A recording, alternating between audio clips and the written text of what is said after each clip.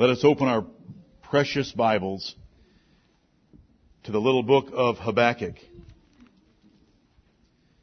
One of the minor prophets between Nahum and Zephaniah. We want to see what he said to Judah and see how it can help our souls living in America in the year 2007. You have just had read to you some good passages of Scripture, and there are many to choose from on this subject. But you had read to you Jeremiah 15, 1 through 9, Jeremiah 25, 1 through 14, and 2 Chronicles 36, verses 5 through 21.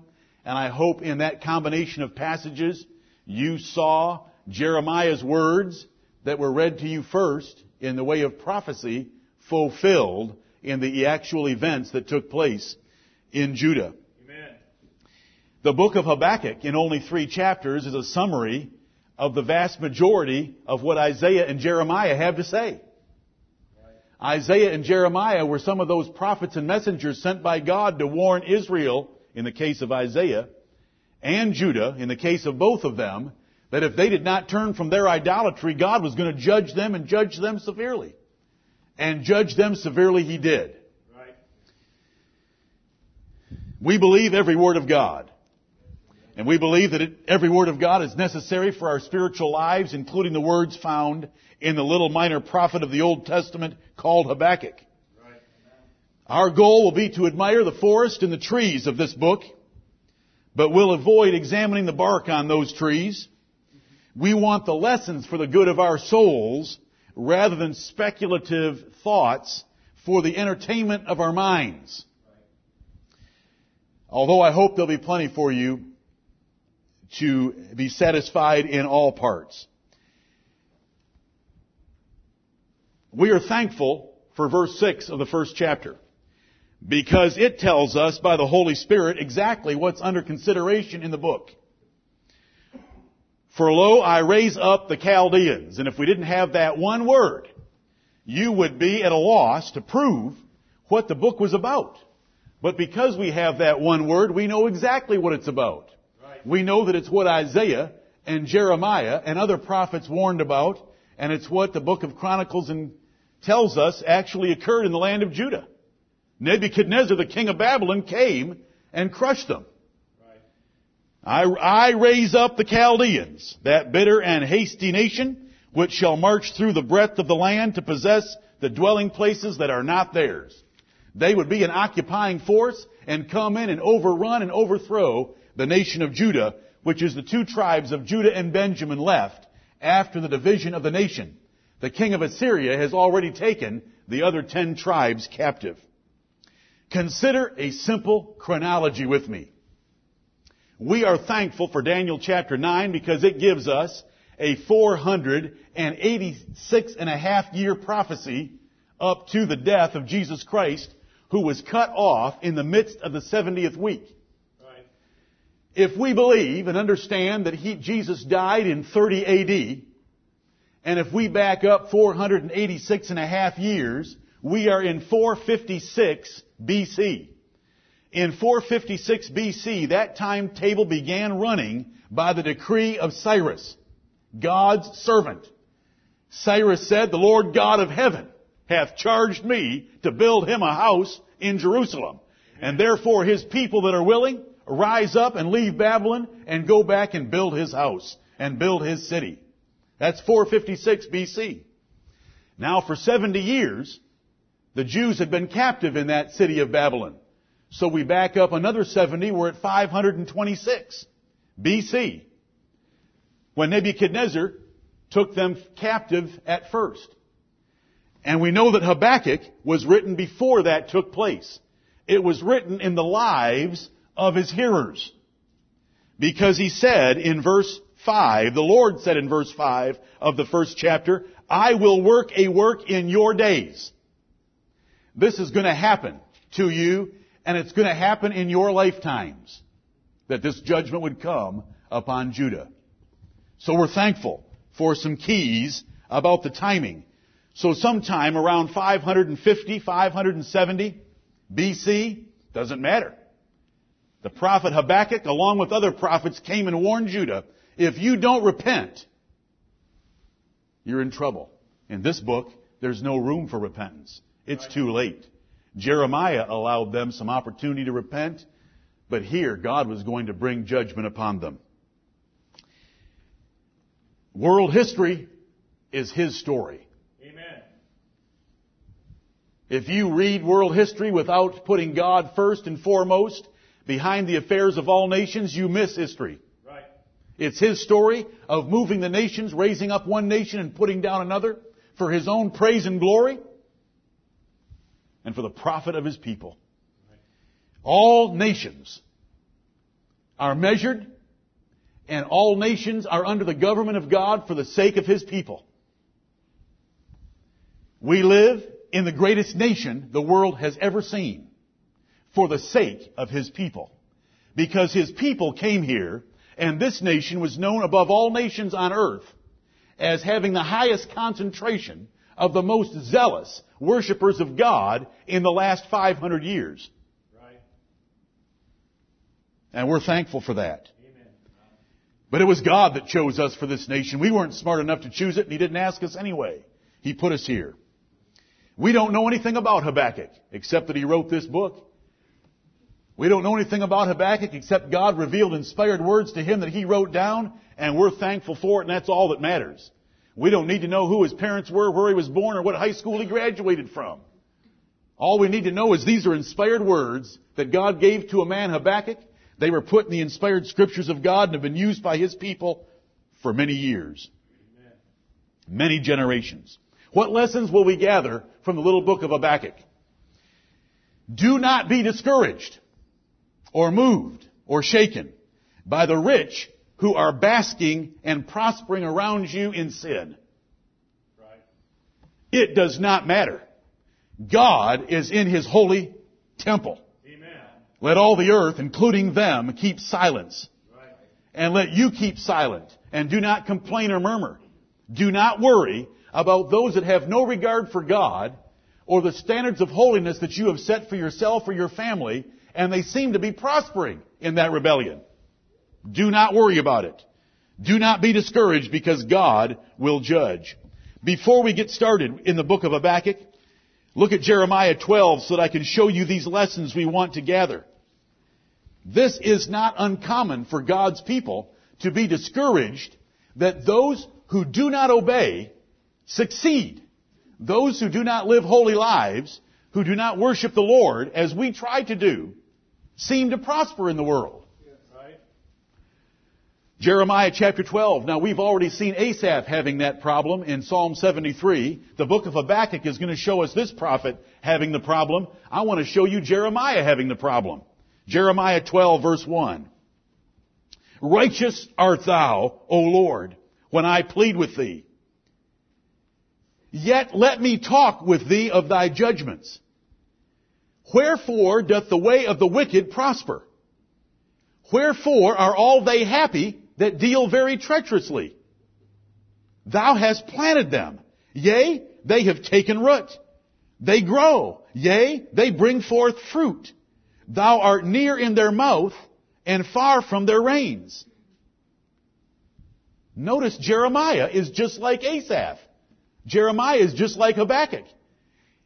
He knows that God is righteous, and because of his knowledge of the righteousness of God, that God judges sin, he's wondering, how can you let these treacherous people live and not barely live, succeed? They're planted. They take root. They're there for a good while. They bear fruit. But thou, O Lord, knowest me. Thou hast seen me and tried mine heart toward thee. Pull them out like sheep for the slaughter, and prepare them for the day of slaughter.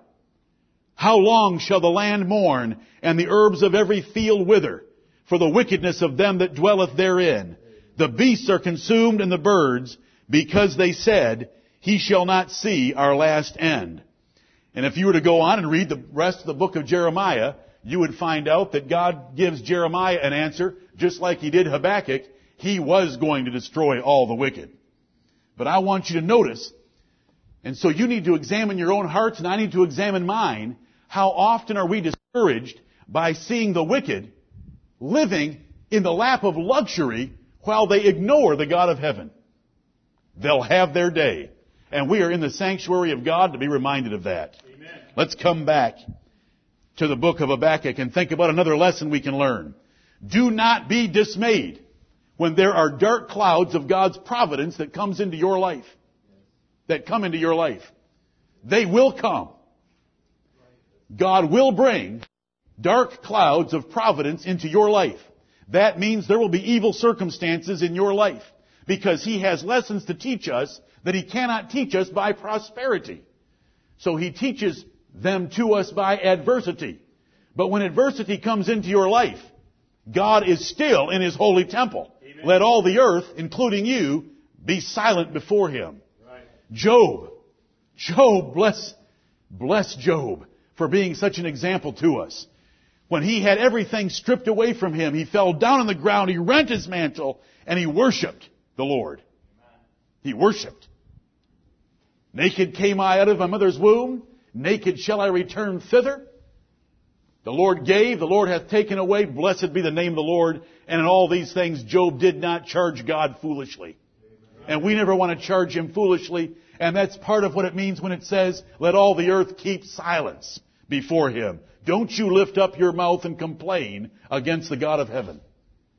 These men did it, and God allowed us to have an inspired record of them doing it because they were all corrected from it. They did not stay like this. Right. And it's by their examples we're comforted that we are not held to a perfect standard, but the Lord does expect us to recover from such foolish thinking. Right. Another lesson. You ought to prepare your heart by considering His works of old. We are made better by the simplest Bible stories of what God has done in the past for His people. Amen. Chapter 3 of the book of Habakkuk is nothing but a listing in very beautiful language, because it is a prayer and it is a song of what God did for Israel when He brought them out of Egypt and through the nations of Canaan. That's all chapter 3 is. Right. From verses 3 through 16. It is a prayer and a song of what God did for that nation already. David taught us that when he was cast down, I will remember thy works of old. I will muse on all the works of thy hands. And that is how he was made better. He meditated on those things, and we want to do that. And it's a lesson we get from the book of Habakkuk. To remember what God has done in the past and to believe and trust that He will do it in the future, because He will do it in the future. Amen. Another lesson. With the right attitude and spirit, which are precious keys, you can face anything in this life and still want to dance. Right. You can face anything and want to dance. And you know where I'm getting that from. It's the last 3 verses of chapter 3. Where it describes total economic failure, and yet Habakkuk says, the Lord is the strength of my life. He is my strength. He is going to give me hinds feet. That's a female deer, light of foot, and I am going to dance on my high places. I'm going to be full of joy in the face of total collapse because the Lord is my strength. That's a lesson we want to get. Another lesson. If you think that God's people, that you see them among us and in other places getting away with sin, they will not get away with sin. Right. God is judge of His people first. Another lesson. We live in a nation that has turned its back on God and sins profanely, promiscuously, passionately, perpetually. We have a wicked nation that we're part of. This nation claims with their mouth to be under God, to trust in God, and yet as a nation we do not do so. We have a wicked nation. It is filled with blood that God will require of it. The abortion of 1.5 million a year for the last 30-some years is just one of their crimes. The Lord will judge. Right. To tell the God of heaven, your 10 commandments are not good enough for our public schools. We do not want our children to know your 10 Commandments. We want our children to know about athletes and actors and actresses and the religion of Islam, and that the gay life is an alternative lifestyle, and that we came from monkeys, but we will not have your commandments taught to our children. Oh, there's a God in heaven. God is in His holy temple. Amen. And I'm going to tell you something. There's a prayer in this book we better be praying. In wrath, remember mercy. Yeah, right. Did any of you read those little words? In wrath, remember mercy, because I'll tell you something right now about the God of heaven. His wrath is boiling against this nation. He has given us too much to allow us to get away as a nation with saying such blasphemous things against the God of heaven. Those statements that I just gave you are worse than the idolatry of Nebuchadnezzar. And I mentioned this recently. This is just your pastor's perspective on things. At least the Babylonians recognized that they needed some kind of a deity to recognize as being the source of their blessings and successes. Right. Our nation doesn't want to give credit to even an idol. They want to take it all to themselves. That the greatest love of all is loving yourself, and on it goes. God's wrath is boiling against this nation, and one of the lessons that we can learn is that God is not going to allow this nation to get away with it, but those who are faithful, He is able to preserve in the midst of a hailstorm of fire and brimstone. Right. Jeremiah, do you know how big Jerusalem was? Judah was millions of people. When Nebuchadnezzar came and razed that thing, Nebuchadnezzar, the servant of the Most High God, looked up Jeremiah and said, and gave special charge to him to protect him and make sure nothing happened to him. Right. Everyone in Judah that saluted Nebuchadnezzar and submitted themselves to him, God spared them. Amen. Did you read there where Zedekiah had been sworn to an oath by Nebuchadnezzar? Nebuchadnezzar made King Zedekiah swear by Zedekiah's God that he would be faithful to Nebuchadnezzar. And if he would have been, he'd have been spared and God would have preserved him. Right. But he wasn't. So Nebuchadnezzar took care of it, and the Lord took care of him through Nebuchadnezzar. Amen. Brethren, judgment is coming, but God, the Lord, is in His holy temple. Right. Let all the earth keep silence before Him. They don't want to keep silence. They're making a bunch of racket and noise today. Oh, they're all in their little religious ceremonies in ballparks all across the country.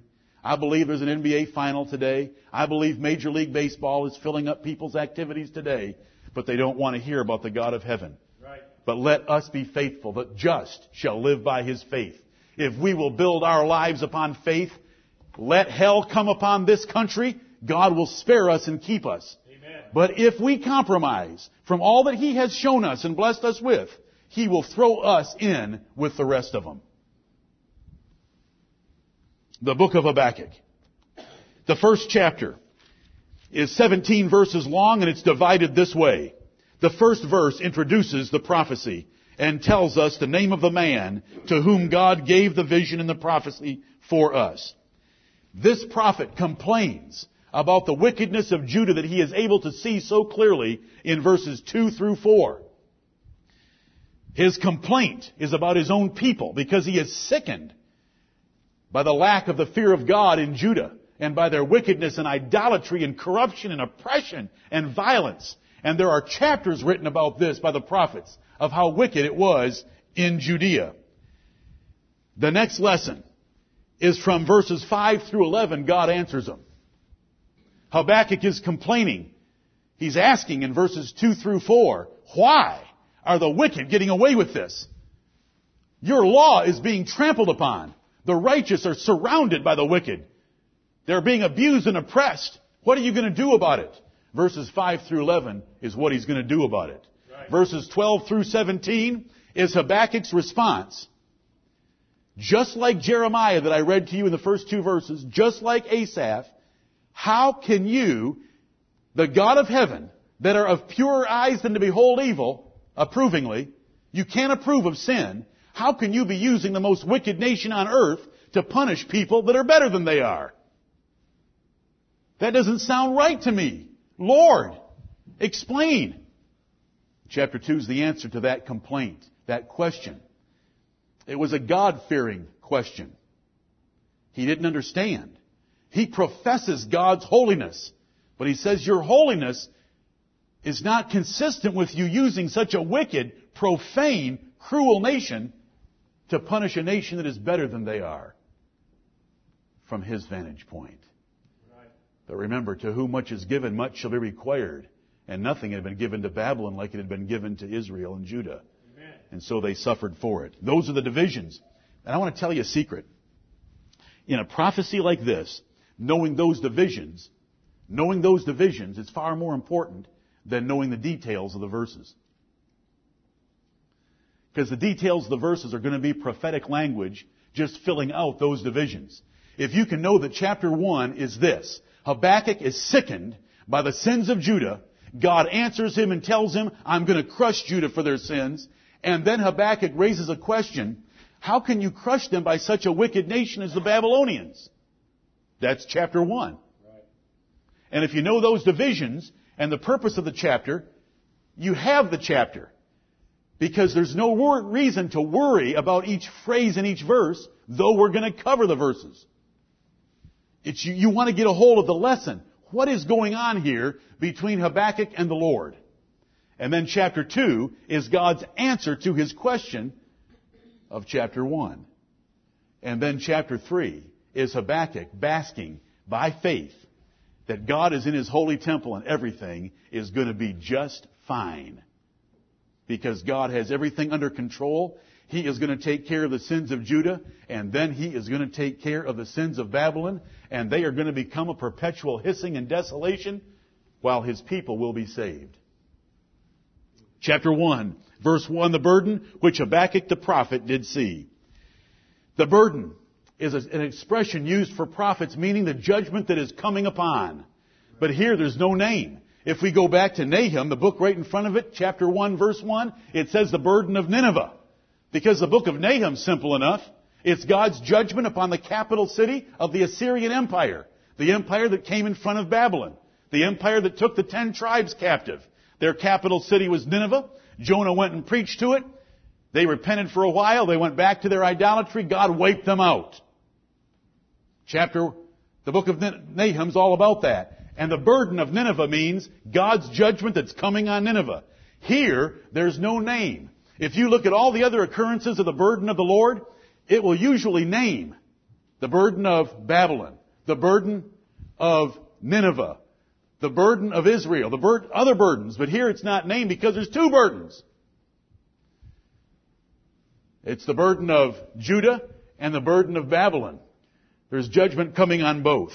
We come to verse 2. And verses 2 through 4 are the prophet asking God how long he is going to put up with the wickedness of Judah. And you know, when we read verses like this is a holy man. And this holy man cannot put up with the compromise and the carnality and sin of Judah. God's ministers should all be like this, right, grieving over sin among the people of God.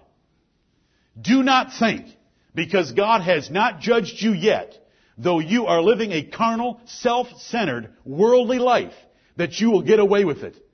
Because there is an answer from the Lord, and it starts in verse 5. He will do a marvelous wonder, and he will crush you. He will not allow you to get away with sin.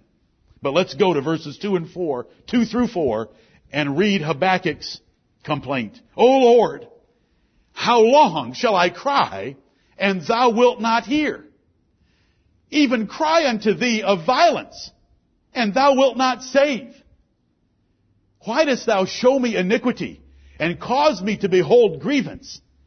For spoiling and violence are before me, and there are that raise up strife and contention. Therefore the law is slacked, and judgment doth never go forth. For the wicked doth compass about the righteous. Therefore wrong judgment proceedeth.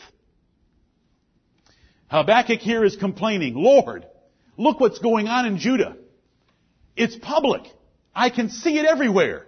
And you have shown me additional things that I can't see with mine eye because you've given me a vision into the very heart of the nation. Look at what's going on here. Your law is slacked.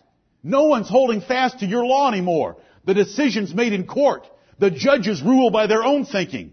The kings selfishly pursue their own means.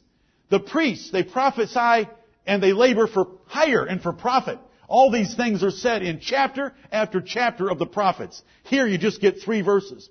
Lord, look at the violence. The few righteous that are left are surrounded and circled by the wicked.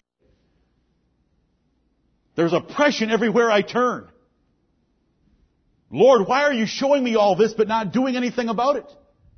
Why don't you hear my cry unto thee? Why do you just let it go on? Oh, the Lord will not let it go on forever. Right. But I want to tell you why it appears that He lets it go on sometimes. It's because He is long-suffering. Right. And you better thank the God of heaven, He is long-suffering. Amen. And I better thank the God of heaven, He is long-suffering. But there are times when the state of wickedness of a nation like Judah gets so bad that you want the judgment of God to come upon it, to punish the evildoers.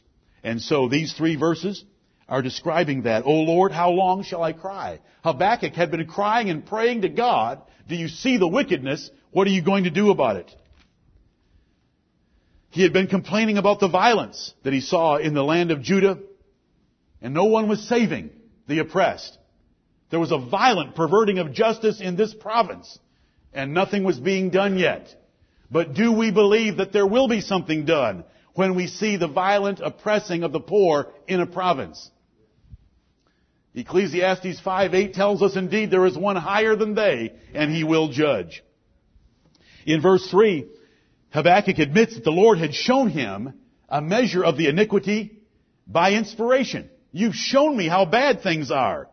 Judgment doth never go, and cause me, verse 3, and cause me to behold grievance, spoiling, taking advantage of people and plundering them from their assets, and violence are before me. And there are that raise up strife and contention. There's fighting and debating and wars going on among the people of God. Therefore the law is slacked. Judgment doth never go forth. They never make a right decision anymore.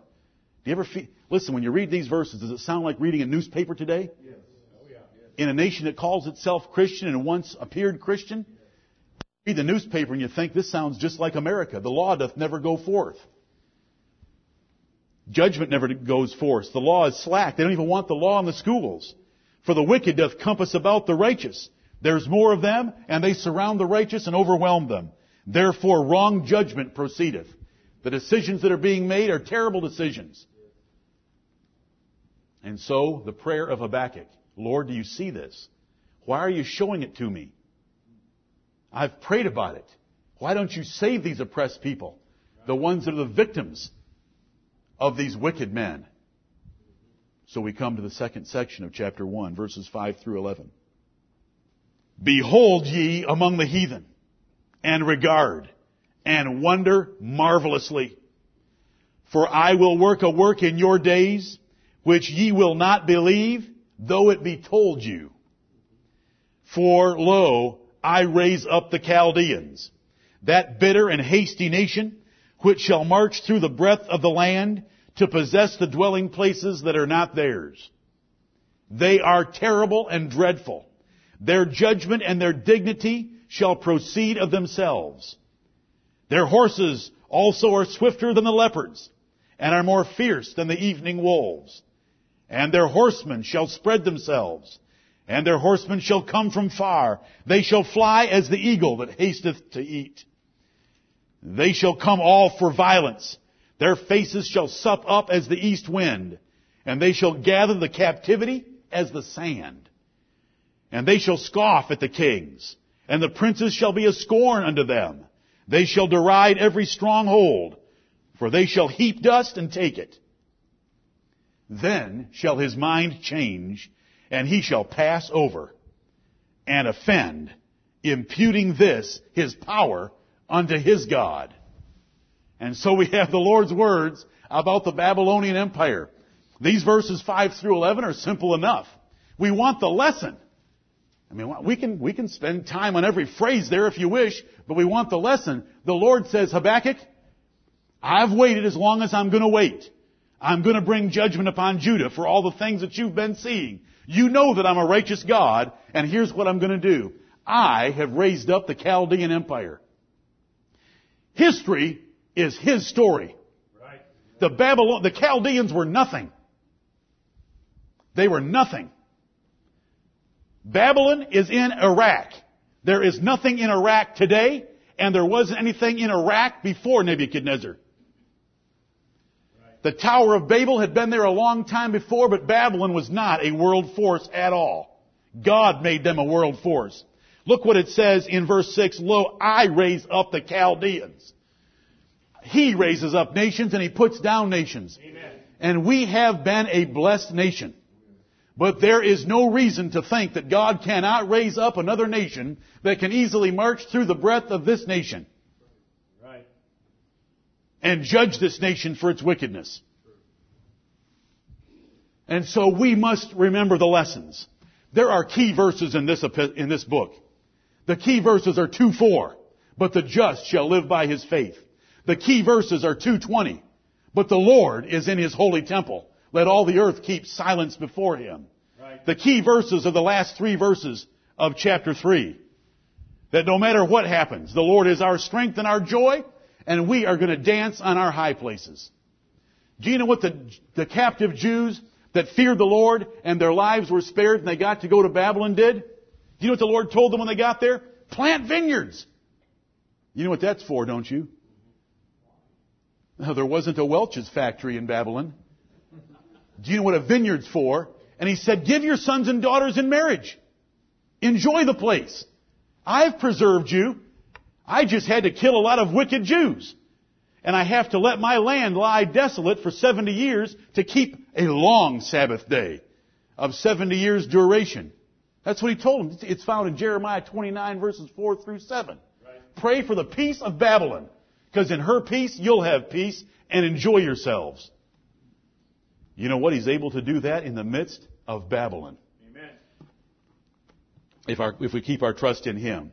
Verses 5 through 11 are the description of the greatest, most glorious empire to that time in the world and that the world has seen. One nation that could dominate other nations so easily.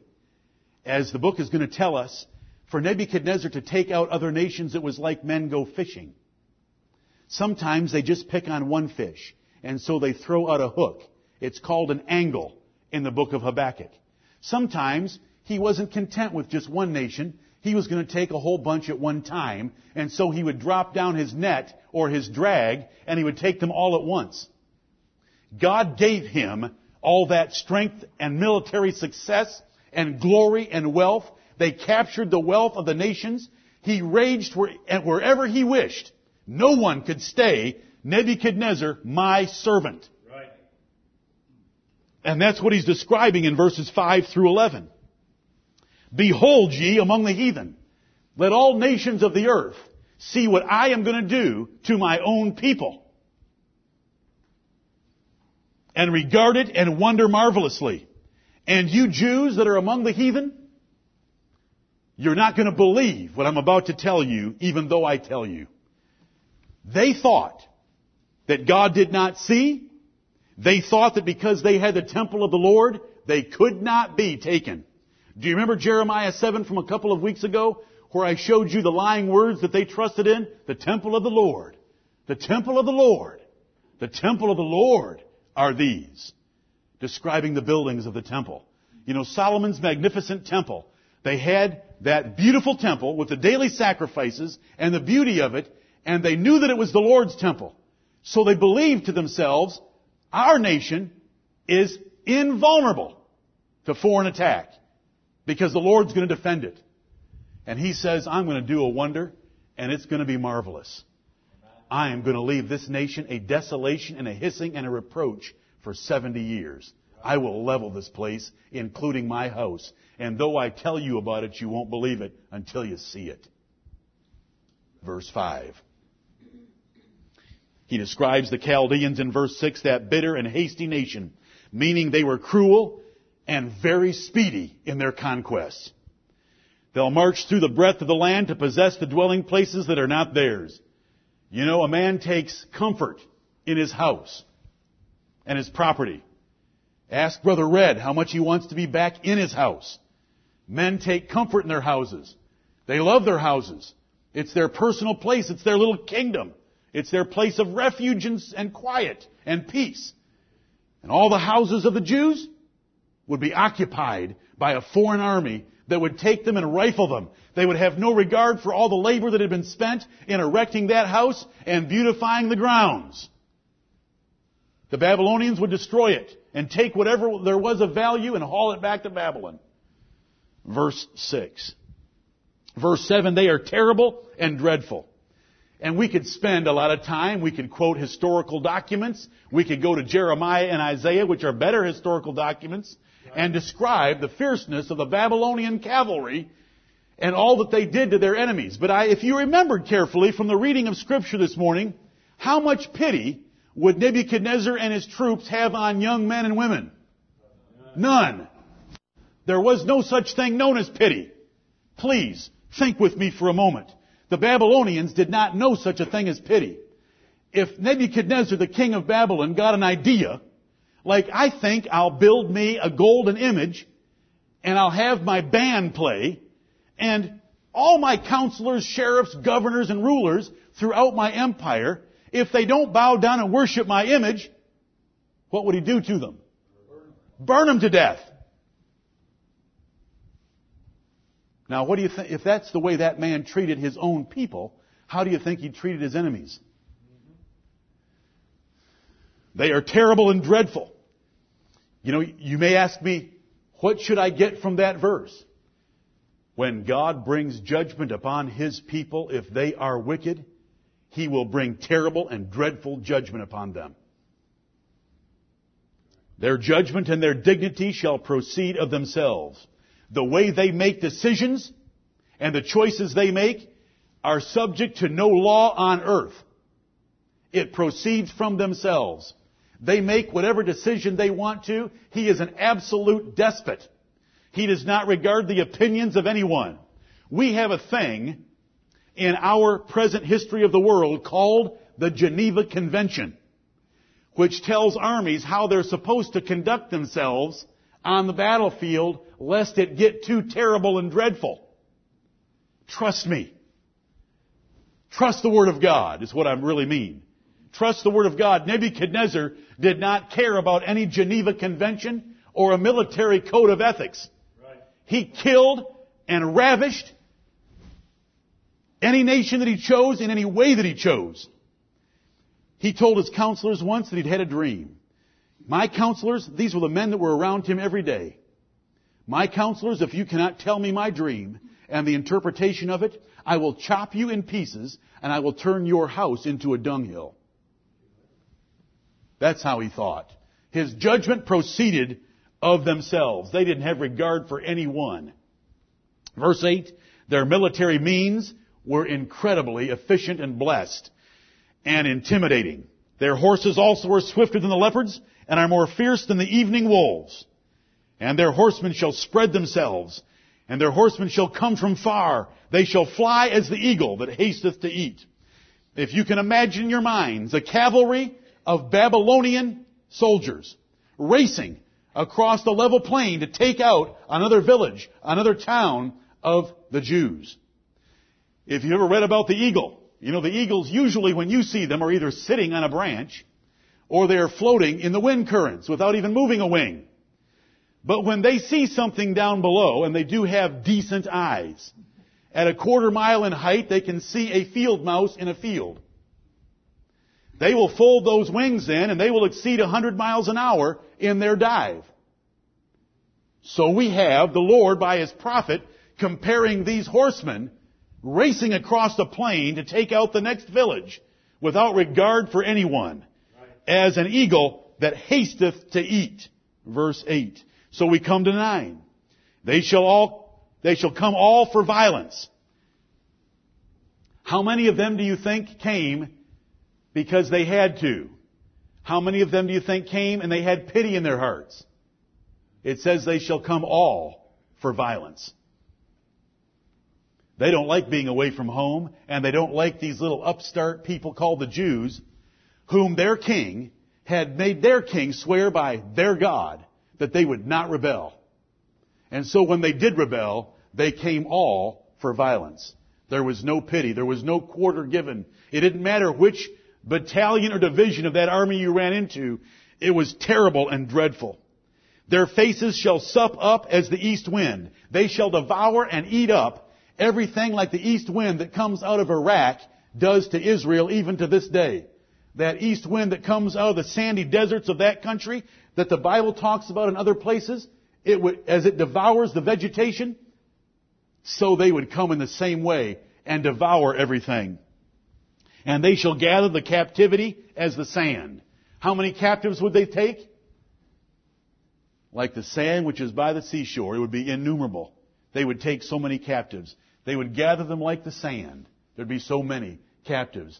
And you know, they took many of the Jews captive, and they took captives of other nations back to Babylon. And even though 45,000 left Babylon with Ezra and Nehemiah to go build the city of Jerusalem and the temple, there were still many Jews that were left there. There was a large population of Jews there because Peter went and was at their church in 1 Peter chapter 5. Thy elect sister in Babylon greeteth thee, because there was a church there. There were many Jews there. They gathered up the captives. Verse 10, they shall scoff at the kings. Jehoiachin, Jehoiakim, Zedekiah, those kings didn't faze them. And the princes shall be a scorn unto them. They shall deride every stronghold. No matter what, this is the word of the Lord to Judah. No matter what kind of defenses you make, no matter what fortifications you put in place, they're going to deride them. They'll be a joke. They're coming so fast, and they're blessed because I'm blessing them. Right. If I think that we can get away with sin because we have our house in order, we have our lives in order as we measure order, and if we think that will preserve us from God's judgment, you are mistaken. When God sends His judgment, it will be like these Babylonians, and nothing will stop them. They're going to laugh at every stronghold. For they shall heap dust and take it. What does that mean? What were some of the defensive measures made in cities in this day? They would dig trenches or they would build high city walls. What does it mean to heap dust? The Babylonians would arrive and build ramparts up to that wall and go right over the top of it. No problem. Nothing was going to stop them, and they did it. They took Mount Zion and the city that was on the top of that mountain, surrounded by walls on a mountaintop. You would think Jerusalem should have been pretty hard to take. Babylon took it with no problem at all because God was with them. Right.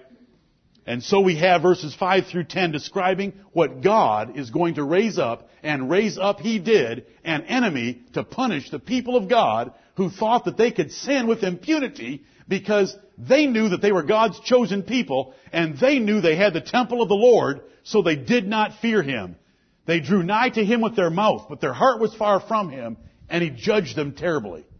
And this is the answer to Habakkuk's prayer in verses 2 through 4. What are you going to do about this wickedness? Verse 11. Then shall his mind change. Nebuchadnezzar was a servant of the Lord when he began. He made Zedekiah swear by his God. Zedekiah's God, don't you rebel against me. If you won't rebel, and you've promised you're not going to rebel now, I'll be merciful. You rebel, I'll destroy this city. Don't you hear your own prophet? Your own prophet, Jeremiah, is telling you that I am his servant. And every nation that would submit to Nebuchadnezzar would be spared. But if you don't submit to me, I'll destroy you or any other nation. But then his mind changed. And he shall pass over and offend, imputing this his power unto his God. With basking and flushed with all the success of his military conquests, Nebuchadnezzar and Babylon and Nebuchadnezzar's successors passed over and thought it was their gods that had given them all the success. And that was offensive in the nostrils of God. And in this answer, that's all we're told. Now, please appreciate verse 11. Right. If you were Habakkuk and you told the Lord, look at all the sins in Judah, and then the Lord responded to you by telling you, look what's coming, verses 5 through 10, there's no comfort in 5 through 10 at all. But there is a little bit of comfort in verse 11. I consider the way he's thinking about how I'm using him to be wrong. And that's all we need to hear. If the Lord of heaven thinks it's wrong, he is going to rectify the situation. Right. Nebuchadnezzar offended. The watchers in heaven, who are the angels, came down and said, Lord, we need to cut this man down to size. Are you familiar with Daniel chapter 4? It was by decree of the watchers. Right. The decree of the watchers said Nebuchadnezzar needs to be cut down. And Nebuchadnezzar was cut down. He walked through his palace even after Daniel's warning and said, look at the palace of my kingdom that I have built for the majesty and the glory of my kingdom. And then he heard a voice, O king, today thou shalt be driven from men and spend 7 years out with the beasts. And he was. He offended. Belshazzar. Did Belshazzar offend? Belshazzar got 1,000 of his lords together in Daniel chapter 5, verse 1. 1,000 of his lords, and he called for the vessels from the house of God in Jerusalem to be brought out, filled with wine, and they praised the gods of the Babylonians. Until that hand came out and wrote on the wall that they were in deep trouble. That's chapter 2 of the book of Habakkuk. They offended. They offended because they passed over. They went across the line that God had given to them. I will allow you to be my scourge among these nations if you will be humble about it and not think that your gods have done it. And they passed over in their mind and took all the glory to themselves. And so Habakkuk gets a hint that God's going to take care of Babylon. But then Habakkuk speaks in verse 12. And he answers what the Lord had just told him. Verses 12 through 17 is Habakkuk's response and his complaint about using such a wicked nation to punish the people of God. Art thou not from everlasting, O Lord my God, mine Holy One? We shall not die. O Lord, thou hast ordained them for judgment, and O mighty God, thou hast established them for correction. Thou art of purer eyes than to behold evil, and canst not look on iniquity. Wherefore lookest thou upon them that deal treacherously, and holdest thy tongue when the wicked devoureth the man that is more righteous than he? And makest men as the fishes of the sea, as the creeping things, that have no ruler over them. They take up all of them with the angle. They catch them in their net, and gather them in their drag. Therefore they rejoice and are glad. Therefore they sacrifice unto their net, and burn incense unto their drag. Because by them their portion is fat, and their meat plenteous. Shall they therefore empty their net, and not spare continually to slay the nations? Two things we want to gather from Habakkuk's response. First of all, art thou not from everlasting, O Lord my God, mine Holy One? Lord, you have given me an answer. I was worried about the sinners in Judah, and you have given me an answer. You are raising up a nation that is going to punish them severely. You are the God from everlasting. There is no changing in you. I thought that maybe you were not going to avenge yourselves of wicked men, but you most definitely are. I see that now. Right. O Lord my God, mine Holy One, art thou not from everlasting? Thou art the eternal, holy God. His standards do not change. Amen. He will judge. Right. We shall not die. He knows from the 11th verse that there is going to be held out, and he knows from God's mercy that the people of God will not be utterly exterminated.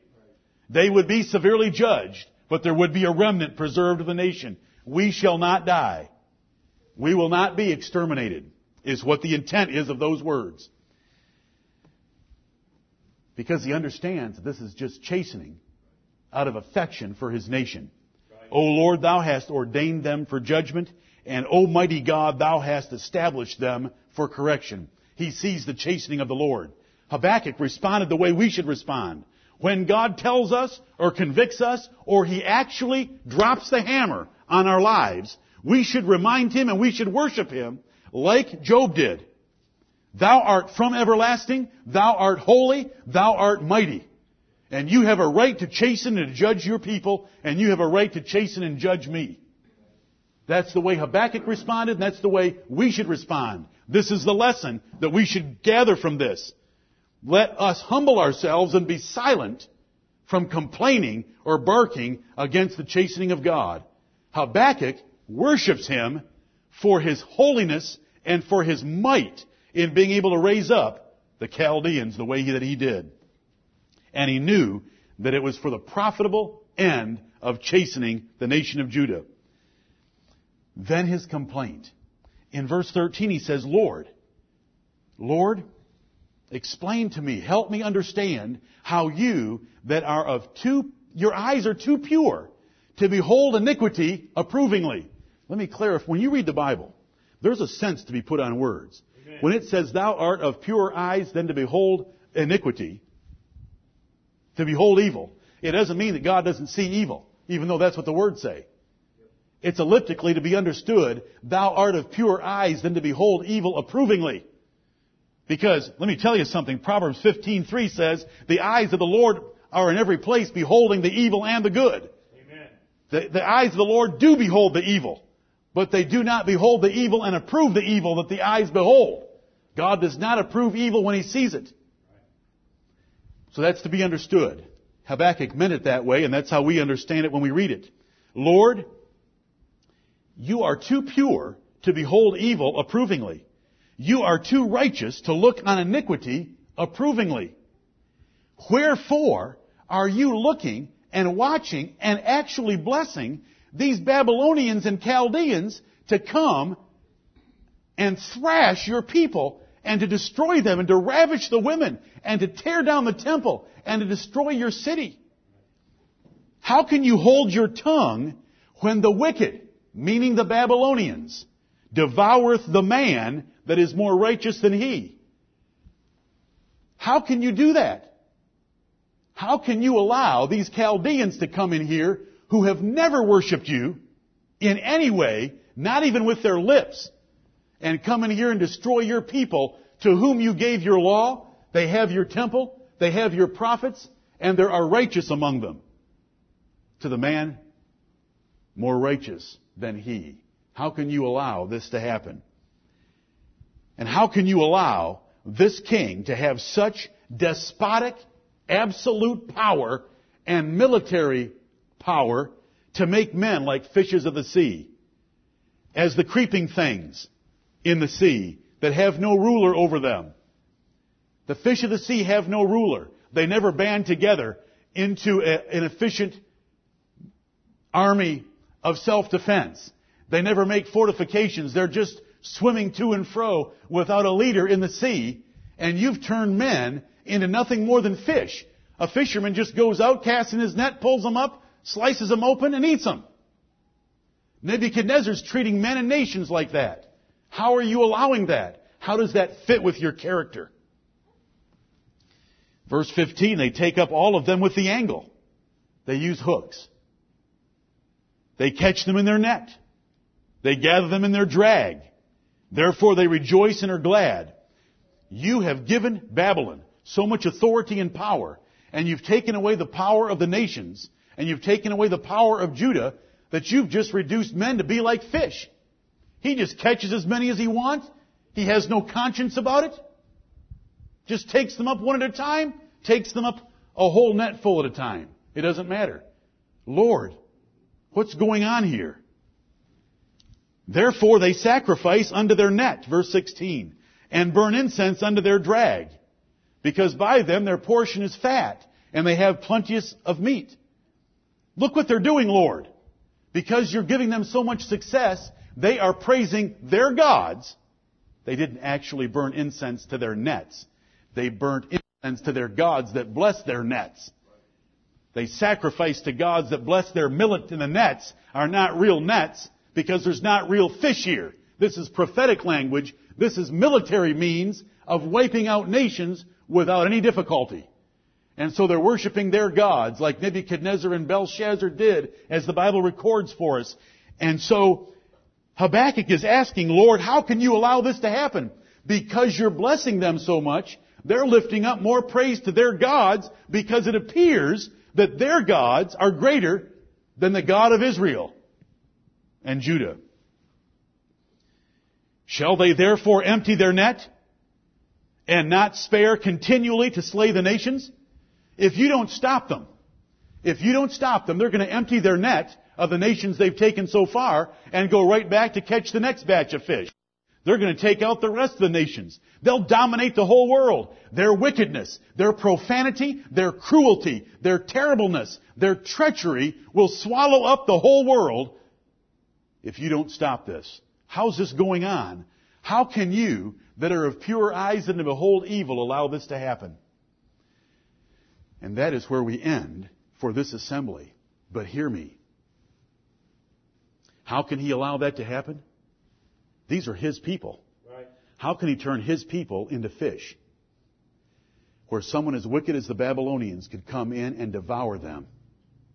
Because of sin, brethren. That's right. Because of sin. Because he truly loves us. You say, that's a real chastening. Let that be a lesson to all of you fathers. When you want to compromise your chastening, when you want to be balanced, when you want to be modest with your children, just remember you're not being a father like God. When it comes time for a chastening, the Lord unloads. And the Lord unloaded on these people. Now, he does not unload in this magnitude often. But he does unload. And the terribleness of the Chaldeans, and what appears to almost be a contradiction of the nature of God, is because he hates sin so much. And he hates sin in your life as much as he hates it in the life of Zedekiah.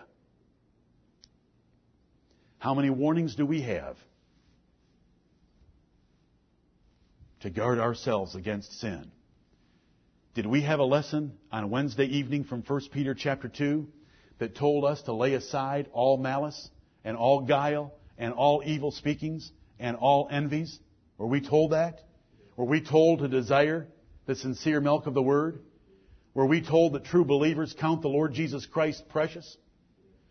Were we told to fight a war against the lusts of our flesh and to consider ourselves strangers and pilgrims in the earth? If you show affection for this world and do not keep yourself a stranger and a pilgrim here, the judgment's going to come upon you as it did upon them. Did he tell us to submit ourselves to every ordinance of man for the Lord's sake? Right. Did he tell us to obey even froward masters on the job? Yes, he did. All those things were in 1 Peter 2. Those are the commandments to us. And if you go against them, you are running into the God of history that raised up the Chaldeans to lay flat the nation of Israel and the Jews and level even his holy city and his holy temple. The Lord is in his holy temple. Let all the earth keep silence before him. Let us not complain when his judgment and chastening comes. Let us not lift up our lofty voices and haughty sounds of thinking that we can live any way we want while we are here. We are strangers and pilgrims, and he has given us his laws to guide our lives. Amen. Habakkuk chapter 1. May the Lord bless it to our understanding and the conviction of our hearts that sin will be punished. And even though the judgment will make it look like God is favoring the wicked over the righteous, he will not let that bother him. He will judge the wicked, even though they're his people.